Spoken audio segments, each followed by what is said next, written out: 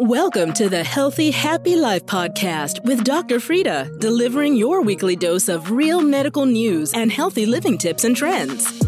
This podcast is for anyone who wants to prioritize their health and stay up to date with the latest medical information to help you live your healthiest, happiest life.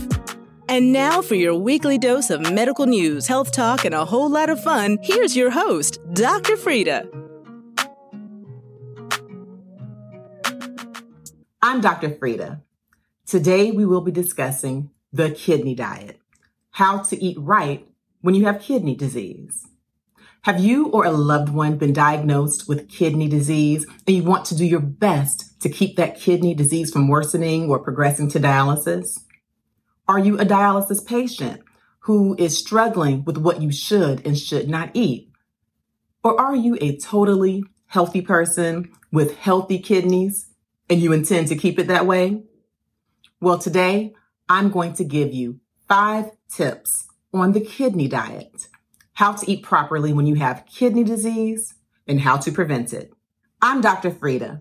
I'm a triple board certified medical doctor, and I practice nephrology at Emory University Hospital Midtown. I'm also the medical director of a dialysis unit with DCI here in Atlanta, Georgia. As a nephrologist, I counsel my patients day in and day out on how to eat properly. The best diet for kidney function varies depending on your percent of kidney function, or your eGFR, estimated glomerular filtration rate. Be sure to consult your physician and ask what your eGFR is. If your eGFR is less than 60 milliliters per minute, then you will benefit from a kidney diet. Remember, today I'm going to give you some guidelines for the kidney diet, but you need to consult your physician and your nutritionist to find out the specifics of the kidney diet that are best for you. Okay, let's get started. 5 tips for the kidney diet. How to eat properly when you have kidney disease. Tip number 1, protein intake. We need protein to build our muscles, to help us to fight infections, and to help us to heal. So protein is important. But if you have an eGFR of less than 60 milliliters per minute and you are not nephrotic and you are not on dialysis already, then a modest protein restriction can actually help you. Restricting your protein or decreasing the protein in your diet when you have kidney disease can actually delay the progression of kidney disease. It can keep the kidneys from getting worse, and it can delay your time for having to go on dialysis for years. So what should be your protein restriction? Well, we recommend that the protein restriction be between 0.6 grams per kilogram and 0.8 grams per kilogram of protein per day. So somewhere around between 60 to 80 grams of protein in your diet per day. And again, that's if your eGFR is less than 60 milliliters, but you're not yet on dialysis. So this will give you a CKD, or chronic kidney disease stage, of 3, 4, or 5, as long as you're not on dialysis yet. In addition to helping to delay the progression of kidney disease, a modest protein restriction can also decrease toxins in your body. It can decrease the BUN, or that blood urea nitrogen. It can decrease those uremic toxins, or those kidney poisons that the kidneys are supposed to be filtering out. A modest protein restriction in your diet can also help to decrease your acid load. It can help make your blood a little more alkaline, which is helpful. Good sources of protein in the diet include lean meats like grilled fish or grilled chicken. You can also have plant-based sources of protein. So even if you are a vegetarian or a vegan, you can still get your good protein sources. Just be sure to consult your physician and to consult your dietitian. Modest protein restriction is also good for patients who have diabetic kidney disease. Diabetes is the number 1 cause of kidney failure. So patients who have diabetic kidney disease who are not yet on dialysis, this modest protein restriction is excellent for you as well. You're listening to the Healthy Happy Life podcast with Dr. Frida. Be sure to download a copy of Dr. Frida's latest book, Under Pressure, your step-by-step guide to controlling high blood pressure. You'll find this and more at healthyhappylifepodcast.com.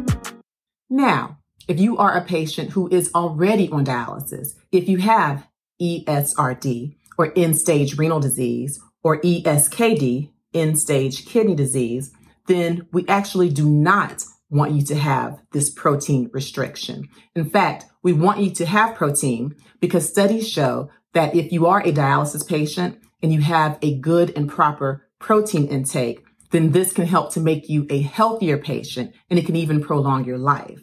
Dialysis patients, you know, we check these labs every month and we look for that protein in your blood or that albumin, which we want to be greater than 4.0. So dialysis patients, please do not restrict your protein, but consult your dietitians and your nephrologists on your proper protein intake. Tip number 2, low salt intake. Patients who have kidney disease should have a low salt or sodium intake. It should generally be less than 2 grams of sodium per day, but no less than 1.5 grams of sodium per day. When you have a decreased sodium intake, this helps to decrease hypertension or high blood pressure, which incidentally, high blood pressure is the second leading cause of kidney failure. Having a low salt diet can also slow the progression to kidney disease, and it can help to improve cardiovascular outcomes. Ways to avoid having high salt intake: be a label watcher. When you pick up food, take a look at the nutrition facts on the label, at the sodium. It'll tell you how much sodium in milligrams or grams. And so try to stay under 2 grams of sodium in 24 hours. Also, try not to be a salt shaker. I know a lot of people, as soon as they get a meal, they'll grab that salt even before they taste their food and start putting salt on the food. Taste your food first and try to get accustomed to lower salt. Also, try to avoid a lot of fried foods, salty chips, salty popcorn, a lot of processed food. Tip number 3, potassium intake. Potassium is a mineral found in many of the foods we eat, like bananas and tomatoes. And potassium is important in our bodies because it helps to regulate our heartbeats, and it also helps to give us good muscle function. When your kidneys function properly, they are responsible for filtering out potassium in your body, and they help to maintain a good and proper potassium balance. If you have kidney disease, however, your potassium may not be filtered out by your kidneys properly, and you may develop elevated potassium in the blood or hyperkalemia. Hyperkalemia can cause many problems. If your potassium in your blood is too high, it can cause abnormal heart rhythms or cardiac arrhythmias. It can even cause the heart to stop. So if you are a person with kidney disease and you have high potassium in the blood, it is very important that for your kidney diet, you have a low potassium diet. Now, the eGFR, that estimated glomerular filtration rate, is important again in dealing with potassium. Usually, kidney patients don't require potassium restriction until that eGFR is less than 30 or when they are in CKD stage 4. But for some patients with kidney disease, they may require potassium restriction even at higher eGFRs, especially if they're taking medicines that have a side effect of giving you high potassium. Some medicines that can cause high potassium as a side effect include ACE inhibitors like lisinopril, or angiotensin receptor blockers like losartan, or medications like spironolactone.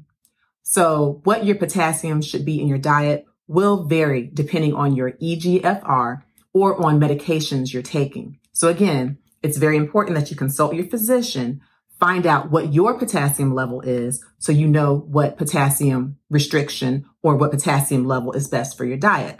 Now, for patients who do not have kidney disease at all, you should have potassium, anywhere from 2 to 5 grams of potassium a day, because potassium is a mineral that is good for you, but it has to be in balance, not too high and not too low. Dialysis patients, for you, your potassium is largely being cleared through your dialysis, whether it's hemodialysis or home dialysis, peritoneal dialysis like PD. So for you, it's important that you follow your nephrologist's recommendations and the recommendations of your dietitian to find out what your potassium restriction should be. Here are some foods that tend to have high potassium that you want to avoid having a whole lot of if you are a person with hyperkalemia or high potassium. Bananas have high potassium, tomatoes, avocados, spinach, broccoli. I'm not saying that you have to avoid these foods altogether, but make sure you're aware of the foods that have high potassium so that if you need to restrict the potassium in your diet, you're able to make wise choices.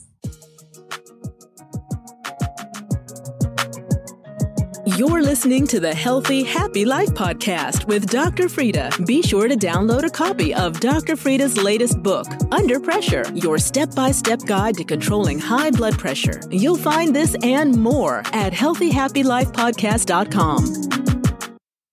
Tip number 4 for the kidney disease diet, phosphorus intake. Phosphorus is another mineral in the body. It, along with calcium, helps to give you healthy, strong bones. Typically, when the kidneys work well, they will filter out the excess phosphorus in the body. But if you are a patient with kidney disease, then you may have high levels of phosphorus in your blood or hyperphosphatemia. Hyperphosphatemia can lead to problems. It can cause an increase in your PTH or parathyroid hormone, which can lead to weak bones or increase your chances for bone fractures or broken bones. High phosphorus can also lead to deposits in the blood vessels, in the lungs. It can lead to cardiovascular issues. So you definitely want to maintain a normal level of phosphorus in the blood. If you are a person with kidney disease, usually this phosphorus level is not affected until that eGFR is less than 60, or you have CKD stage 3 or worse, CKD 4, CKD 5. In that case, you should be limiting the amount of phosphorus intake. It should be limited to around 800 milligrams and certainly no more than 1 gram per 24 hours. In particular, you want to avoid inorganic phosphorus. So what kinds of foods do you need to avoid? You need to avoid heavily processed foods. You need to avoid dark sodas, cheese, milk. You want to avoid chocolate, ice cream.